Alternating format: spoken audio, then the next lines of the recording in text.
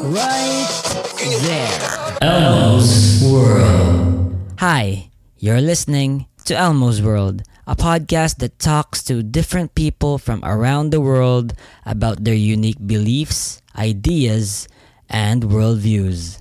And I hope that in this little way, we can create a better world amidst our differences.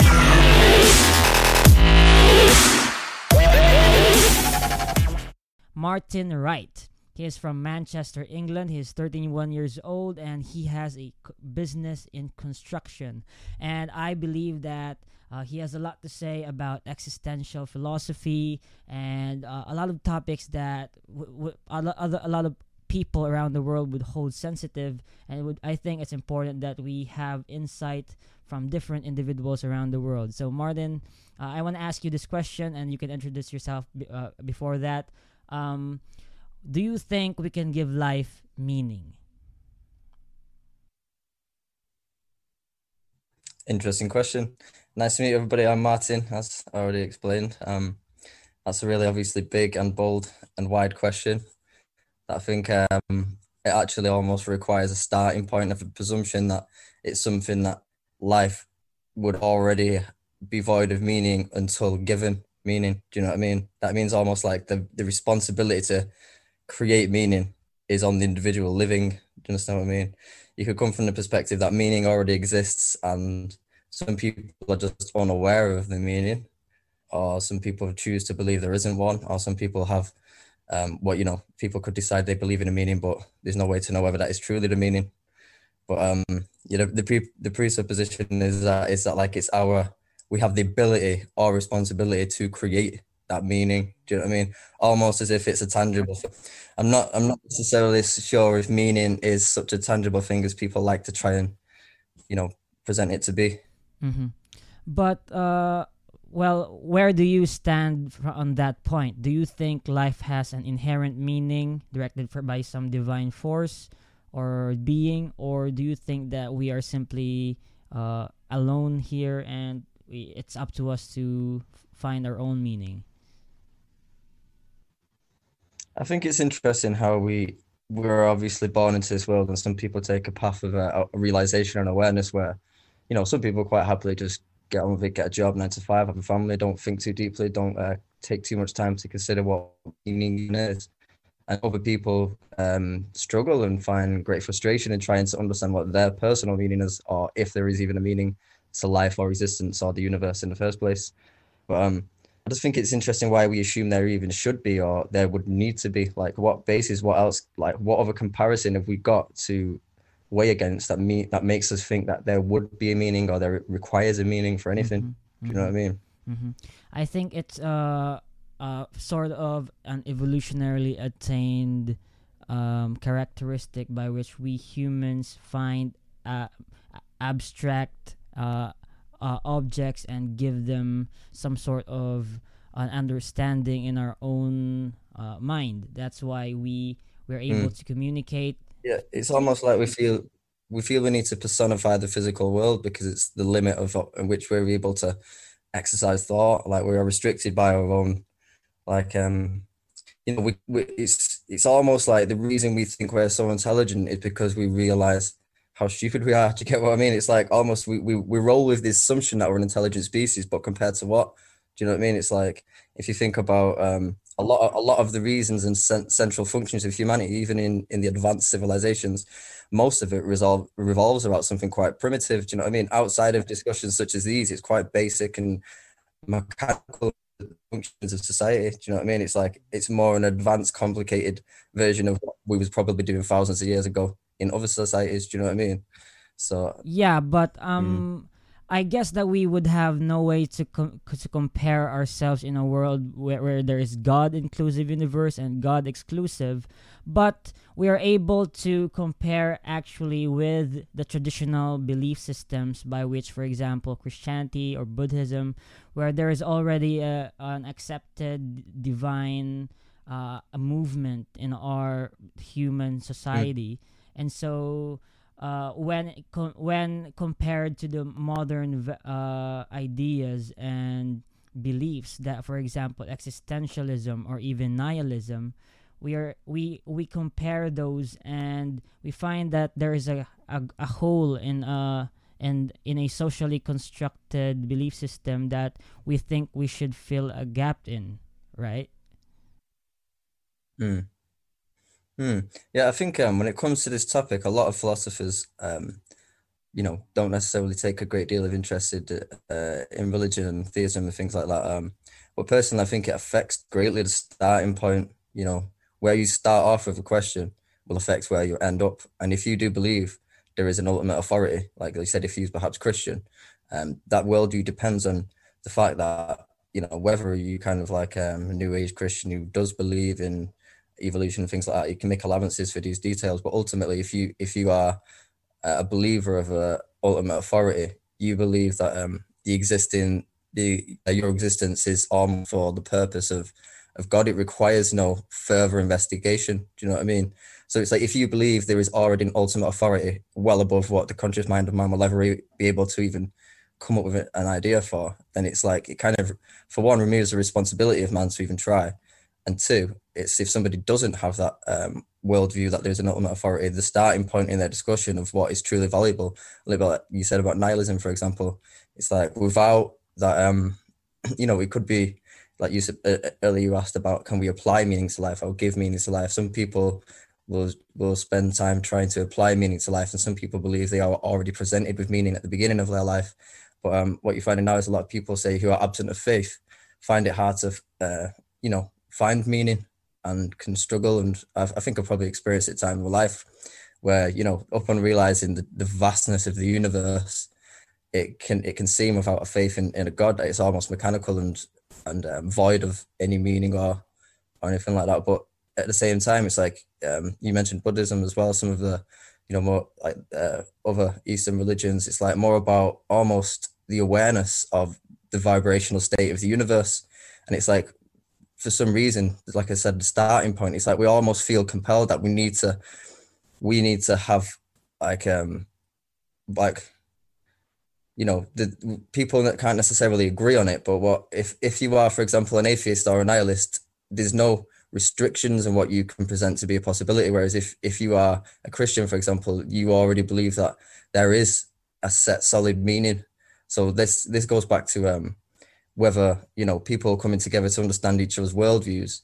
But if one person has no restrictions to the endless infinite possibilities of how things came about, but another person has been given firm fixed reasoning for why they exist, then it's hard to kind of to bring those together to make an allowance for each other's worldviews, if that makes Mm-hmm. sense. Yeah, but the thing about the socially constructed belief systems we have today is, for example, that I think there is an ignorance bliss occurring even with those who have modern belief systems. For example, an existentialist, or he would claim that he can create meaning in his own life. For example, he can find the value of love in his children or in his family. But then, if he claims to create a value, and but by what realm would this have been created other than being simply socially constructed, or in the view of a hard determinist, simply the products of chemicals in his brain rewarding him for continuing his own species. And so what difference would that make for a Christian to claim that he is experiencing supernatural experiences in the love of Jesus Christ and his own salvation? Because they cannot be expressed uh, uh, with primary epistemic evidence that can be fully proven. Therefore, only the experience of subjective individuals is their own basis of their own morality. Therefore, I think that even existentialists or absurdists who claim to create meaning in the universe are still living in the same bubble of bliss that traditional belief systems have had. Hmm. When you say socially constructed, are you referring to like the modern atheistic worldviews or the societal Y- religion? You know, like because obviously organized religion stemmed from what was essentially I believed to be think God's word.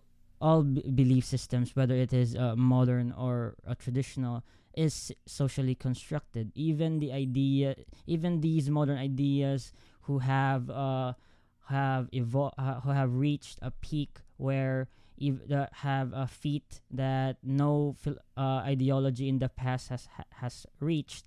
I think they're still socially constructed because, for whatever reason, whatever belief you have, for example, you love your family, or you love your own life, you have joy in your work, you find joy in charity and services.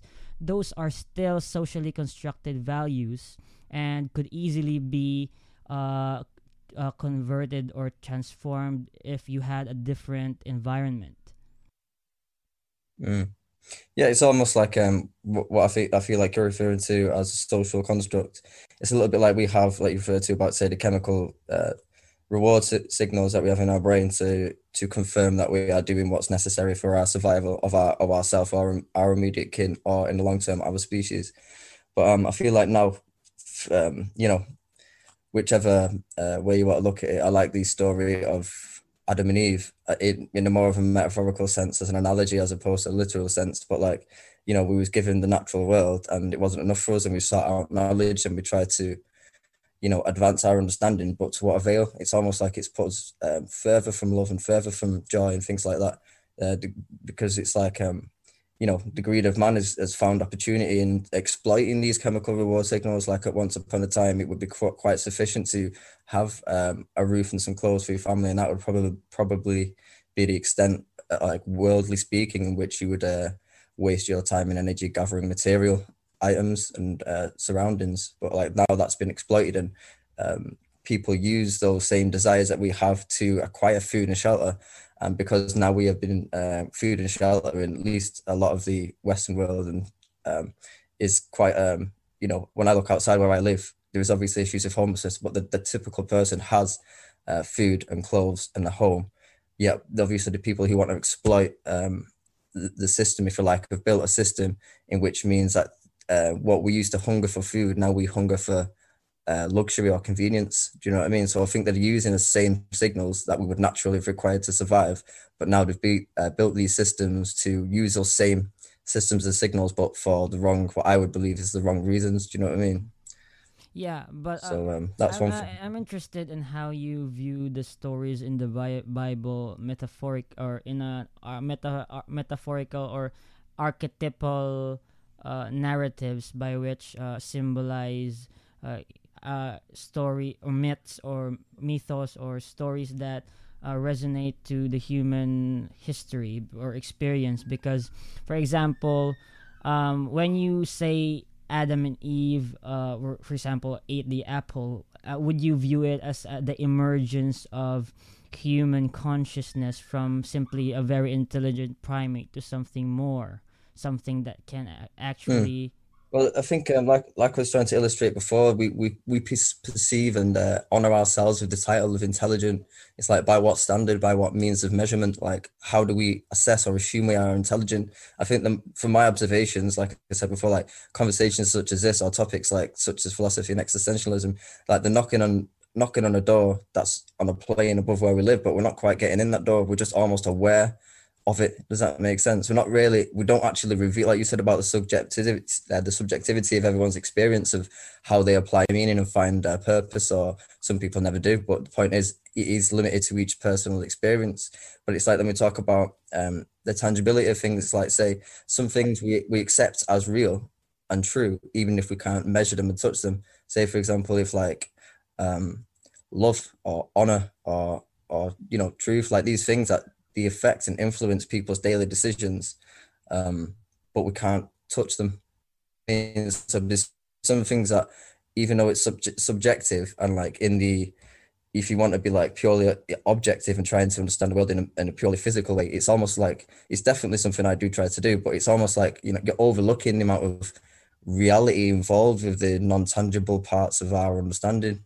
if you know what I Yeah, mean. but that's where I set the line on the bliss, because what you say is non-tangible cannot be proven, and no matter how much we try to comprehend or try to believe that there is something non-tangible such as love or justice or truth, if you have a deep already have a deep understanding of the inner workings of a system. For example, how we humans have evolved from primates or simply mammals to who we are today. For example, if you had a wife who was a robot, like she's purely mechanical, and however she was programmed was simply a product of natural phenomena. There was no intelligent design whatsoever who actually determined what she would decide. And whatever behavior she would show, she might show you that she loves you, that she might show that she's happy being with you, but knowing that she is simply obeying the laws of the universe, and obeying the causality of something that resulted from the Big Bang, for example, in a very long period of time. How would you still find something non tangible in that scenario? It's an interesting question because obviously, in basically one thing I think you're illustrating is that's kind of what humans are. We are just mechanical machines that whether you believe God clicks his fingers and just put our existence into the universe, or whether it was a pure reoccurrence of atoms interacting over the course of the universe, like, and eventually biological life came about. Either way, it's outside of what you're saying. Obviously, I'm talking about the non-tangible, like, you could refer to the soul. Outside of the soul, or your people's subjective belief in the soul, humans or any biological creature are just quite a mechanical sequence that only allows to exist because, like, evolution takes the path of least resistance. It only is because because it can be. That's the only way it can be, if that makes sense. If it wasn't like that, it wouldn't have been in the first place. So I think in one world, if we don't allow for the non-tangible subjectivity of our experience, it's like how you're referring to this robot is how you would also feel to a normal human. Do you know what I mean? Yeah, but that's my point, is that we continue to live in this bliss that there still exists there has to exist a non-tangible entity or material lurking in the physical universe, because we still have these socially constructed beliefs that in order to be a good person you need to look someone with human dignity. You have to see them as, or be a loving person, a kind person. But those are essentially socially constructed and evolved from cultural or social revolutions in our civilizations. And so, with a deep understanding of the inner workings, why do you have to find a non-tangible essence in any scenario? I think it's not so much necessarily that you have to find. It's just that almost we all act and make decisions based on things that we don't consider tangible. Say, for example, like up until this meeting started, I'd never say heard your voice. I still made a decision with the reasonable rationale that even though I haven't measured or heard, or you was not tangibly present until obviously even to this extent I can hear you over a computer, but we make allowances with what we consider to be reasonable decisions based on things that we are not even certain of the existence of. Do you know what I mean? Say, for example, if I say I'm going to go and get a train, until I actually get on that train, the concept, the notion is a matter of faith. I believe there is a train until I get there. Do you know what I mean? So it's like we make decisions on non-tangible things all the time. It's just that usually we have the opportunity to prove that they are tangible eventually. But say, for example, I've never been to Egypt, for example. So it's like almost in the same way, you could say this thing isn't tangible to me, at least. It's never been proven to me that these pyramids are tangible, but I will still quite happily carry on with my life with the belief that they are. Do you know what I mean? Because something we don't have the capacity to test everything.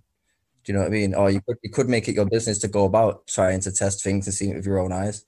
But I think speaking reasonably, we all kind of allow a certain level of intuition and assumption, because without it, if you start pulling apart everything that you think you believe, you realize, I imagine you see in the film Matrix, the Matrix, it's all just what's in front of your eyes and your hands, and the rest of it you kind of take people's word for it. Do you know what I Mm-hmm. mean?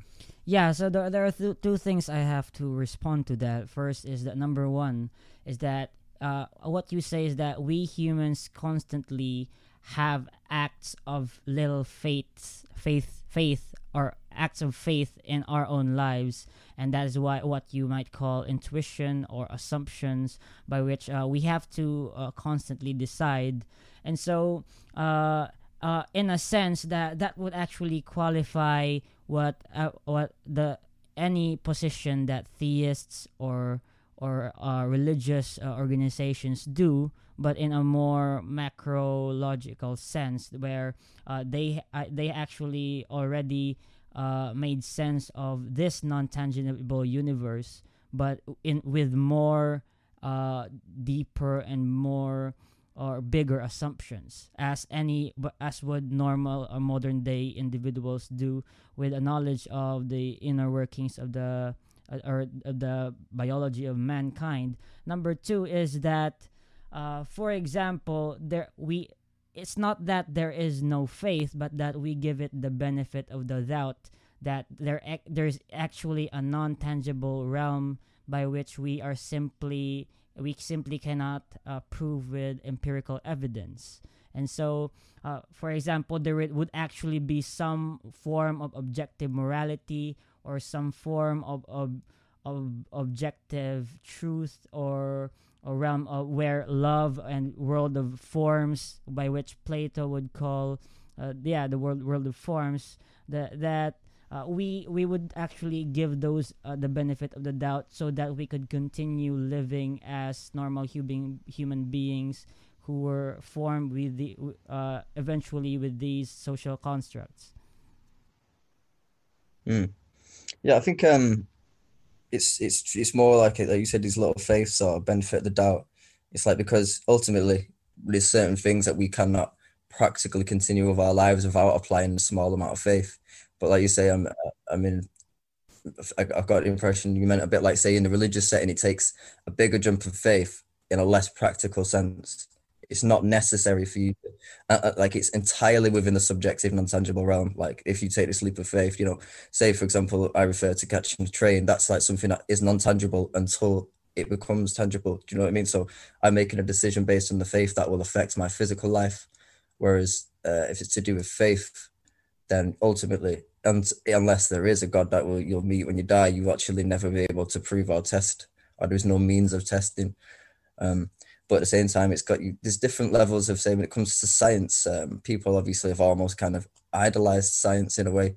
It's like, because science really is about consistency. You do an experiment 20 times and you get the average result. There's no, even, I don't know if you've ever learned or heard about, say, for example, a kilogram. There is no 1 kilogram.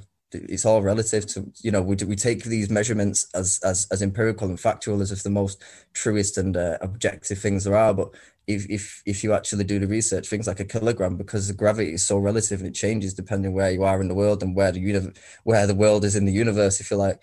There's actually an uncertain measurement that is almost like an average that we take. There's a couple of spheres. I think I remember watching a video about this couple of spheres at different points in the world that, like, they cross-reference to to get the idea of what a kilogram is. So basically what I'm saying is, like, people use science as a truism, but science is also at times a quite subjective, changing means of assessing things. Does that make sense? So it kind of basically, what I mean is, like, I don't think there is any one way to be truly objective about things, which, if it's either, there's no way to know it. So that also kind of, um, lessens people. There's a lot of, like, atheistic worldviews that kind of beat you over the head, like faith is ignorant, which, I'm not going to state my opinion on that, but, everyone's got faith, is what I'm saying. We even have faith in our mechanical systems that are based on measurements, numbers, and weights. Mm-hmm. Mm-hmm. But then it would seem that you're simply putting a blindfold on one eye and opening the other eye, so that even with a deep understanding of the mechanisms of the physical universe, that there would actually is no actual proof of any non-tangible material. Then, but still, in order to act as a normal human being and to continue living as you would have to have another eye closed and act on these small steps of faith for like intuition or the assumptions. Yeah, it's an interesting way of putting it. Yeah, it's almost like I wouldn't necessarily to assume I know what the best balance is, but I think speaking realistically, most people kind of operate on both of those. You know, like they kind of like to take things in a literal objective sense, even subconsciously perhaps, but we also make decisions and follow our feelings on non-tangible things that we can't justify or explain scientifically. It's like some of the, I mean, I don't know what level you're aware of things. There's a theory or an experiment done based on a theory called double slit theory. Have you heard of that? It's it's to do with quantum mechanics, and I mean, I wouldn't care to try and explain every detail now, but the findings of this experiment, anyway, which you can Google or check it out on YouTube, is quite mind blowing. It's like one of the deeper sciences. It's like what it kind of is where the level where spirituality and physical science kind of like come at a bit of a a bit of a head to head, because the experiment proves almost or gives evidence to suggest that the universe actually does respond to our subjective awareness of it. And that's not just like a new age hippie on acid trip. That's like scientists. Do you know what I mean? That they're the ones that have come to that conclusion, and it almost synchronizes with some of these more, like say somebody the ancient religions that have been talking and thinking about vibration and the physical world and how our our awareness and consciousness relates to it, and almost interlinks or creates, or which one created which. Is the universe in our mind, or is our mind in the universe? But I just found it really interesting that like when they did this experiment, the double slit theory, it kind of like enforces that idea that the universe is just consists entirely of waves of potentials until it has to fall into a way, until it is forced to conceptualize in your mind. Do you know what I mean? And I just found like when you come to that, even when one of the deeper sciences is coming to that conclusion as well, I find it really hard to be certain of anything. Do you know Mm-hmm. what I mean? Then it's a constant fact that whatever science we know today might actually be disproven in the future, and so it's a good attitude or approach to understanding the truth of the universe is to hold a certain uh, uh, to keep an open mind that it might actually be wrong and might be disproven in the future, because it happens constantly in the scientific in the world. But then I would say about humanity, as for example, going back to it being an having an emergence from simply being intelligent primates, is that now that we have reached a sort of balance between actually might probably having an actual free will, is the complexity of our front of our brain, where there might actually be a buffer when it comes to quantum physics that occur in the quantum realm. I'm not actually I don't actually have any idea about this, but what I'm saying is that humanity is such a new thing in the universe, and that we actually do not know who we are yet, and so our potential, whatever our potential and our nature, is simply unknown to us, and we are simply trying to grasp who we are in terms of these non-tangible ideas, because it might actually be a part of who we are or what we are capable of. Mm. Yeah, and I think this is why we was on the starting point before talking about how obviously things like these discussions are a great way to try and get people to understand like the complexities and differences between every human, and that it would be awesome if we could just allow for each other's existence. But I think what I was trying to portray before when I was saying about if somebody comes with a starting point where they believe there is an ultimate authority outside the realm of contemplation or science or study, if they believe there is an already founded conscious authority that's beyond and above what we could ever comprehend. It's like they will obviously, practically speaking, they will live their lives based on the influence of that. And if, say, for example, what you're talking about, the discovery about the amount of time humans have been present in the universe, or at least what which we believe or understand according to study, um, relatively small amount of time. And like I said before, I feel like we give ourselves a title of intelligent, but by what measure? So in millions of years, it's possible. This is like, out, like a lot of, say, for example, Christians wouldn't believe this because they think judgment day is knocking soon. So they wouldn't necessarily support or endeavor upon a world where you can envisage perhaps that this state of our species is relatively low. Say, for example, when we get a sample from millions of years ago of early life forms and we think, oh, wow, yeah, this is a really simple life form. But in millions of years' time, somebody could be saying and thinking that about humans. Do you know what I mean? So it could be that, like, the reason we struggle with our identity is because we have recently discovered critical awareness of our own existence, relatively recently, considering the potential timeline of our existence in the universe.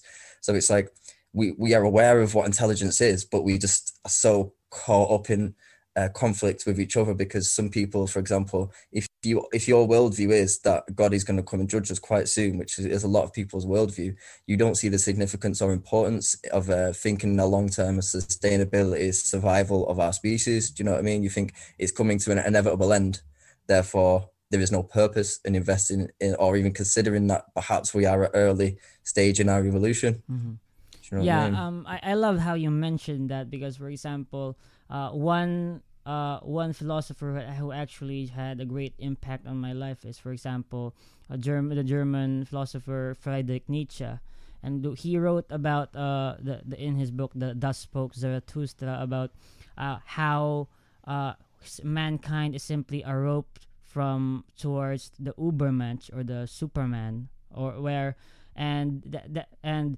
whoever we are today is simply an attempt towards the new, or the more advanced civilization or form of mankind, as you say, that it that in our view, the apes were earlier large forms, and that would be how the Superman would, or the Ubermensch would view as simply an attempt towards better human being. And the most essential thing about the Oberman is that you have the will to power, or that means that you're able to create your own values because of who you are.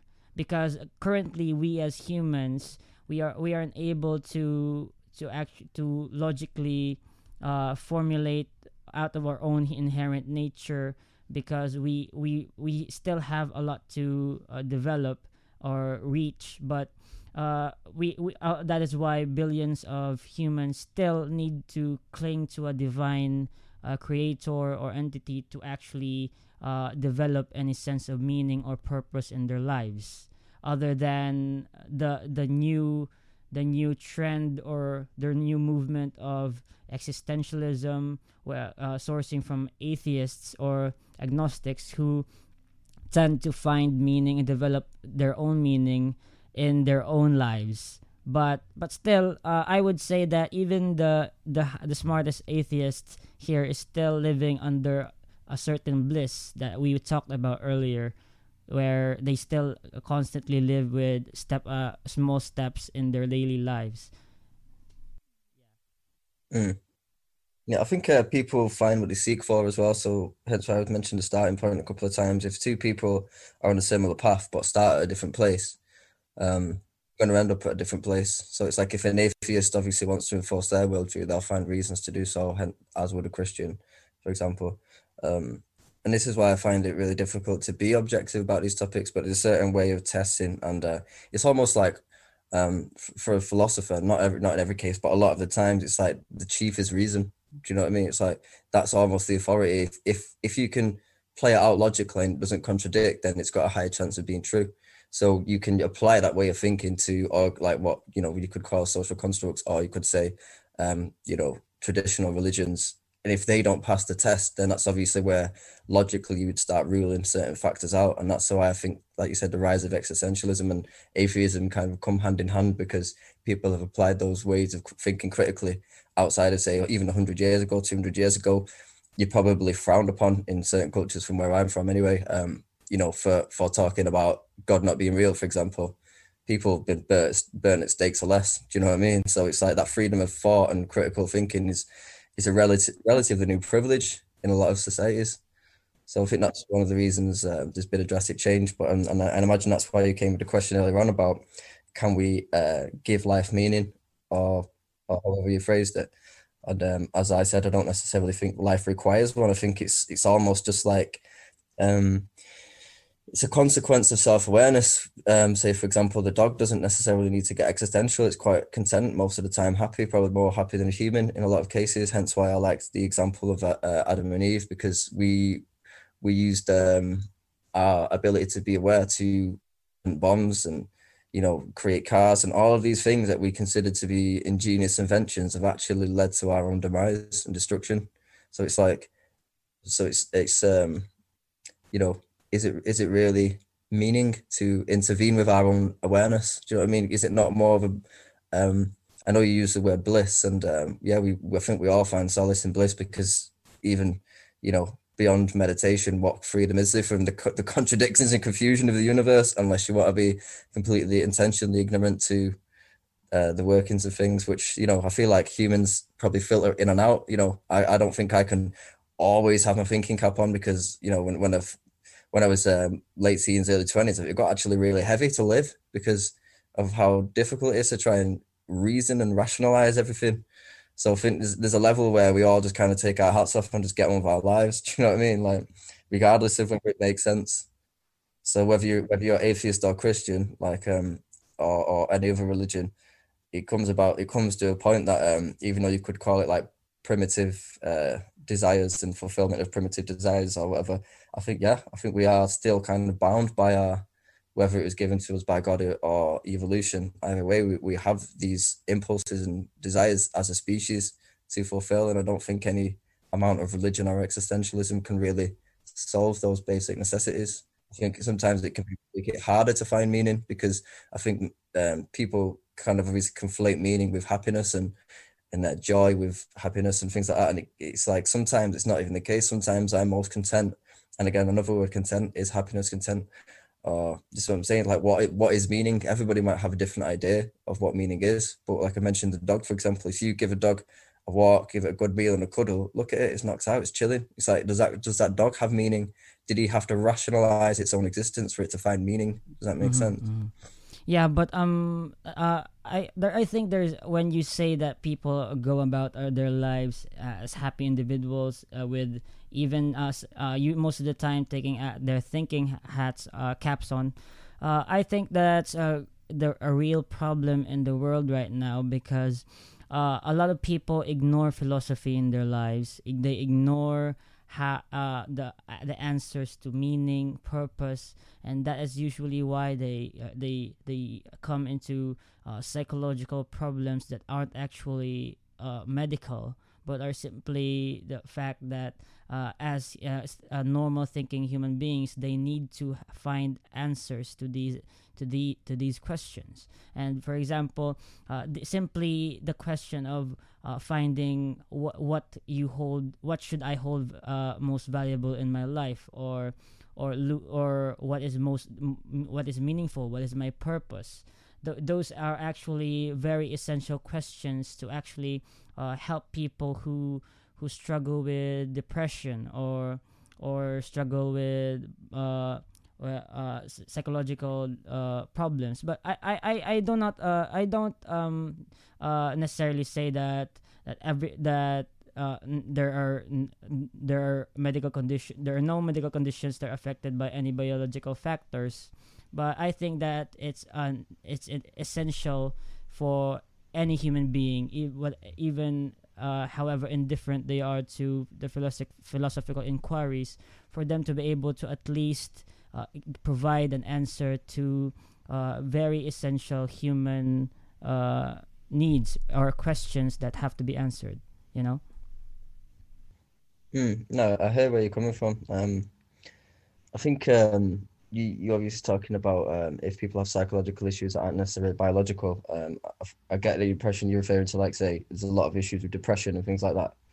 Um, I think one of the reasons that's occurred is, like I mentioned before, that our natural instincts and desires have been exploited and worked into a modern, like often referred to as capitalist, but not necessarily capitalist, but just as a functioning economical kind of state rather than, you know, it's almost like the only reason we have to intervene with philosophy is because our natural um, desires have been exploited. If it wasn't for the fact, say for example, if you was in a tribe in the jungle, you might not need existential philosophy because you'd see the stars every night, you'd hear the sound of the birds tweeting, you wouldn't have a guy making you wear a tie, getting on the bus, going to, you know what I mean? It's like, even though they're not biological, things like depression are affected by chemical reactions in your brain, and chemical reactions in your brain are affected by a number of things to do with what you think about, what you talk about, what you listen to, what you're wearing, like what kind of air you breathe in, what food you eat, and how much exercise you're doing. Like all of these factors affect you chemically.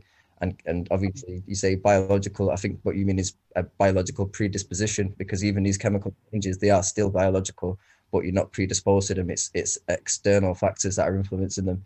So I think, like, it's at which point when, because our instincts and intuitions have been exploited, and we are no longer in what would have been our natural environment, we then almost have to intervene with philosophy to kind of readdress how we deal with these feelings and situations, to try and correct this balance chemically in our mind. Like things like I mentioned before, like meditation is obviously one way, no matter circumstances, it's one way to at least try and escape for brief moments of time to allow your chemicals. It's quite.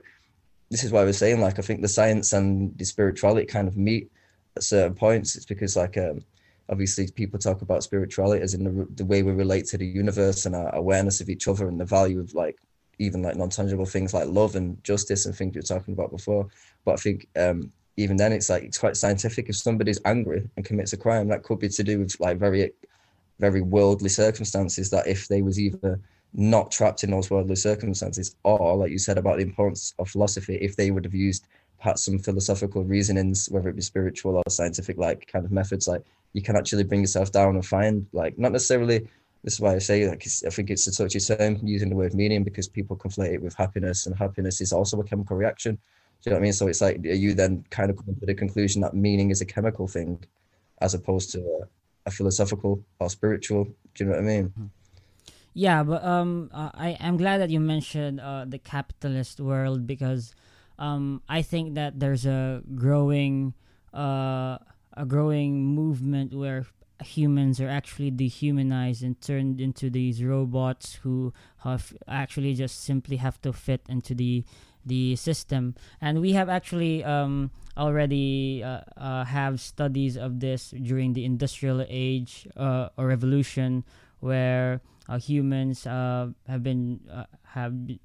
gone through this process, and uh, it's a sad thing that it's still occurring in this world, and it's still a growing problem. And the present human condition still has to resort to inhumane methods in order to produce more and more, so to sustain itself as a living society or civilization.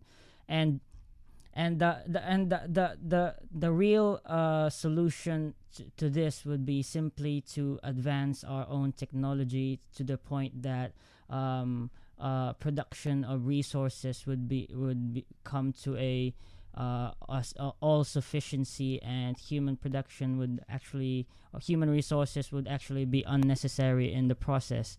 And but I think that that's still far away from the goal. And so currently the only way we could survive, if for example, if I was a father and I had 10 children, or even just 5, and have a family to support, I would have no choice but to work in inhumane conditions with very hardworking and very poor circumstances. The only way I would reason to myself why I'm doing this and not just leave my family altogether, is that is to cling to these non-tangible reasons. For example, because of love, because I'm a good of goodness, being of duty. Yeah, exactly.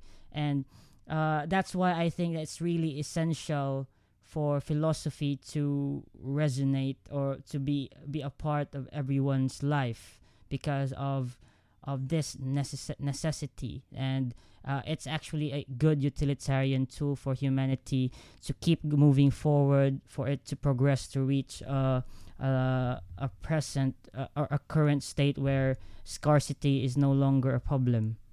Yeah. Mm. I feel like what you're talking is about a very potentially realistic way of dealing with um, the overconsumption of resources and exploitation of labor. If we can figure out technologies of non-consumable energies and find of ways and means of mass production without, like you say, exploiting people. And because what happens, I think a lot of it is to do with personal awareness.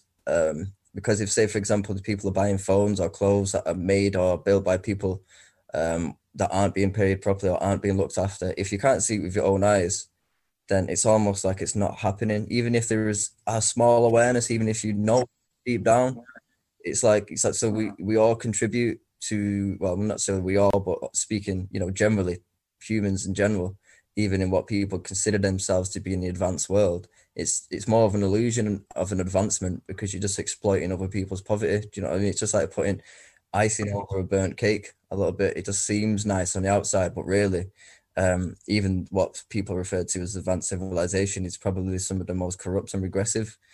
Do you know what I mean? So I think, yeah, what you're saying is probably the more realistic, practical way of dealing with that. But the problem is, we kind of stemming off in a different branch of philosophy. But it comes down to like the people. I know, like I wouldn't limit it to capitalism because capitalism like is the main guise of it, but it can be in many a political structure, the exploitation of people and resource.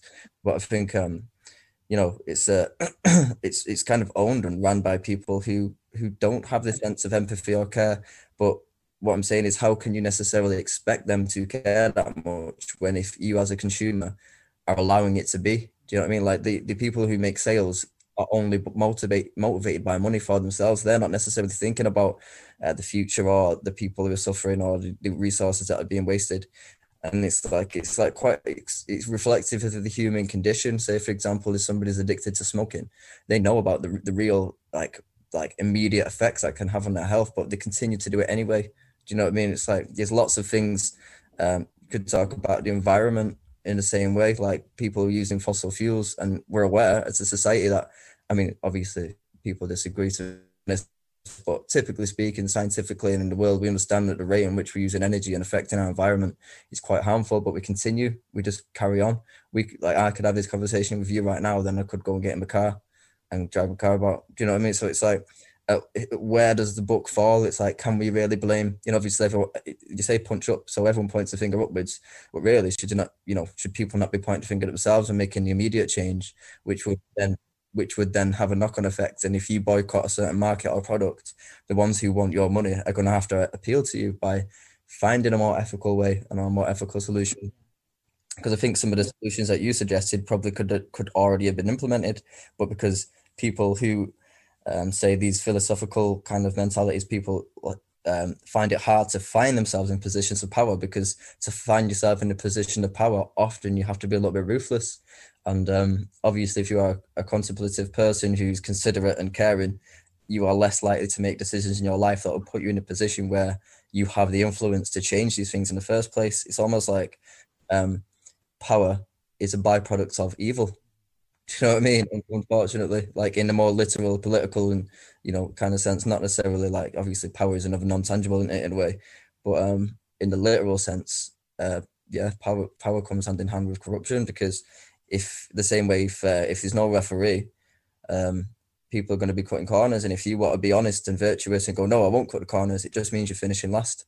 You know what I'm Yeah. saying? I think that is why you when you said that society should be pointing fingers at themselves, it's that society in itself, with its ignorance, is unknowingly creating its own social deviance. And that is why, for example, movies, people, or characters like the Joker, or the anarchist characters like from the movie V for Vendetta, are very influential when it comes to those who are actually victims of, or in the condition, the poor conditions of a capitalist or any political economical structure.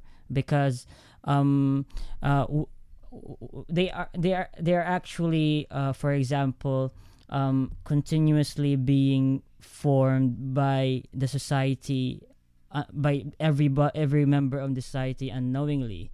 For example, even if I myself, I myself in this, living in my own country, when I, for example, purchase simply a straw, that is my personal decision, and not just having, drinking on a simple cup, is simply choosing that already has ripple effects in all of society, and accounting, the collective small ripples is actually simply, uh, it's all of society to blame for the social problems. Even the ones who are in power are simply reacting to the conditions already presetted, or presets, but that are set by the population, the majority of the population. Because essentially it's economy, who is the supply and demand, who is dictating who is in power and who isn't. Because if you produce something valuable to the society, society will reward that with buying your product, and so you as a producer will have that power. But if society never actually chose to purchase your product, that is, you would never be in that position. So we, in a sense, as a collective, give these powerful people, these producers, their power. So it's when we say that who's to blame, I think everyone is to blame. And I don't know if we can quantify blame, but I think it's a shared responsibility. And whatever is happening in the world, you should have a proactive action towards making it a better world. Mm. It's true, and I would obviously agree with that. But it's given the topic of existentialism, you would come back to the word should, like based on what's the, to have a should, usually have a comparison or a baseline or something that you could prove that works or has worked. Why should we necessarily, like, why is it that everybody should assume some kind of accountability? Like personally, I think so, but I've come to those decisions subjectively. Do you know what I mean? So this is what I'm saying about the non-tangible thing. It's almost, to say we should, it's almost like a non-tangible thing. Accountability is not a tangible thing. Do you know what I mean? But I mean, I wanted to go back to say that kind of in a way relates to free will. It's like, are we just consequences of our condition, or do we have a conscious ability to intervene with our circumstance and outcome of things? You know what I mean? But I remember speaking about free will with a Christian friend of mine, and he said, made an interesting point that I kind of liked, and it kind of made me consider it in a different way than I used to. He said, say, for example, is it your free will to choose to eat this piece of chocolate? And then obviously I was, well, yeah. And he says, but was it your free will to have receptors in your tongue that reward your brain for eating that chocolate? Do you know what I mean? It's like the choices that are, even though they're not set in stone, you're predisposed to act and think in certain ways. Do you know what I mean? Yeah, so Mm. it's almost an hour now, and it's been awesome talking to you, Martin. And I want to ask you one last question before we end. Is knowing that we as humans actually sometimes have this bliss in order to continue living as normal human beings with our deep understanding of the universe, and how would you as an individual choose to make a difference in the world, like in your own sense? Yeah, well, I mean, what you're referring to as bliss, I wouldn't necessarily consider a bliss because that usually assumes a level of pleasant complacity. I would more put it in some senses, you come to a certain level of awareness that almost because of what little you know, and you've explained a couple of things, and saying a deep understanding of, but from my experience, the deeper I understand something, yeah, I was saying, so basically, I feel like it's a little bit like I wouldn't necessarily refer to it as a sense of bliss. Sometimes almost a level of humility, of realization that no matter how much time, thought, and consideration, and research, and education you receive, it's just you will never ever know enough. So it's like it's almost a level of acceptance and humility to understand that there is other, things about existence beyond applying, a structured, articulated meaning. You don't need to necessarily put it in a box. It could be something. Meaning can be like the moment you stood on, you stood in the trees, the wind blowing through your hair, and you experience existence in that moment. And that could be the closest you ever come to what you might portray as meaning. Do you know what I mean? So I think I wouldn't necessarily limit it to say that it means that people have to accept a level of ignorance. It's like we are already ignorant to we're inevitably ignorant, and I think it's accepting that. Do you know what I mean? It's not just choosing to be, it's a being aware that we are almost. But and you said about what we can do about that. I would personally say, like I said before, you mentioned the straw. I just think stop choosing the straw kind of thing. Do you know what I mean? We can all make tiny little impacts and influence our immediate people around us. We will influence those who will influence their immediate environment and so on. And I think that's how standards are set by people's personal examples. So I think you could be an activist, of course, that's always a good thing, but I think starting at home, your first daily life decisions is what is the most immediate thing that anybody can do. If you consider something to be unjust, do your best to stop taking part of it. Do you know what I mean? Yeah, so you said it, brother, and thank you so much for being on my show, and I hope you get just some again someday. Yeah, and we can talk about. Yeah, it's been really interesting, and really good to speak to you. I'll check out some more of your shows, and hopefully we can chat again. It feels like on topics like this, an hour's never enough, is it? You start opening doors, and so yeah, maybe we can pick up Okay, again another time. okay, we're ending in 1, 2, and so that's the end of it. Thanks for tuning in, guys. This is your host, Elmo Ador Jr., and thank you for listening in. And please subscribe. Please follow us on Facebook. Please follow this. Please. Thanks.